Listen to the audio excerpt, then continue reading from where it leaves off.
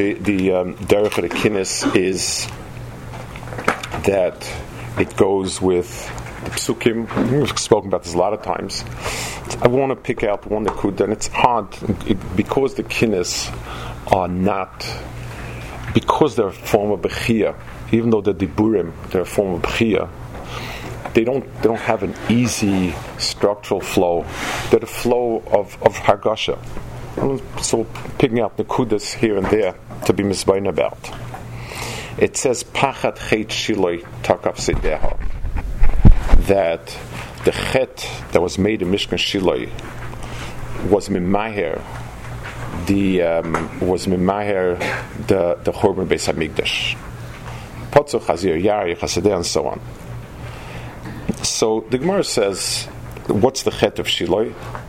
So the Gemara says there were two things. It says there was Arayis and there was Bizayin Kachim. So first of all, the chet of Shiloi was way before the Beis Hamikdash. Chazal darshan plenty about what is the chet. The Beis Hamikdash was nechrav. The Chazal tell us the first by second bias. Why introduce here? There's some element here where the chet Shiloi, pachat chet Shiloi takaf Seideha, that the Chet Shiloi was something unique about the Chet Shiloi that hastened the destruction of Beis Hamikdash. The Chet Shiloi, so Chazal say two things, and both of them have to do with Bnei Eli. Chazal Dashan, first of all, Psukim say Kemat, there was something there that they would come to the Nashim, there was a getter of Arayas. However Chazal explain it, it belonged to the world of Arayas, and that's the same. That was Bais Rishon also. So there's nothing that Shila would add to it. The second one was the Bizayin Kachim, where there was where there was something that it says they would tell the guy, hurry up and bring me something to eat quickly, because from the Kachim before there was Haktar, before they were allowed to eat it, and that's Bizayin Kachim.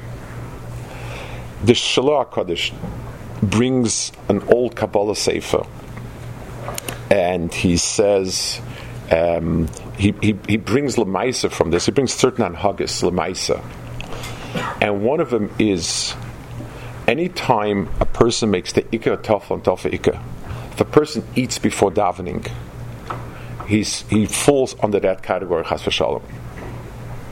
So obviously everything is totally kifinian. The person is weak and so on, and it's lav dafka. I'm not coming to talk about the specific inyan of eating before. It's the musig of bizayin kachim. It says, by Yoav he grabbed onto the karnas hamizbeach memizbechite kocheno. A person can only hold on to the karnas hamizbeach if he's machshavit, and if we denigrate kedusha. If Kedusha's Beis HaKnesses and Kedusha's Beis HaMedrash is not chaviv to us, then how do we expect it to help us in any way? How do we expect it to work for us? The Chet Shiloi was if we approach the Beis HaMikdash l'chatchila, Beis HaMikdash is supposed to protect us, it's supposed to be megid on us. But if there's a flaw in the foundation of it, then when somebody assaults on the outside, it just topples. The Chet Shiloi of not having the appropriate level of kavod der cheretz, and everybody can translate it into his own world. If he doesn't have it, then everything that's built on top of it is lacking.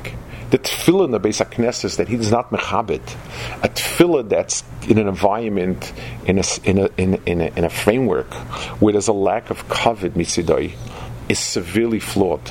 And that's why, even though Shila was long gone, but since the laying down of Kedusha, of the bias of Kedusha, had a deep structural flaw in it, it would affect it later also. Shavas Urumeni Shemuni Oivrai Skrium Ois Simuni Bedei Chadeirai Zakoise Mishka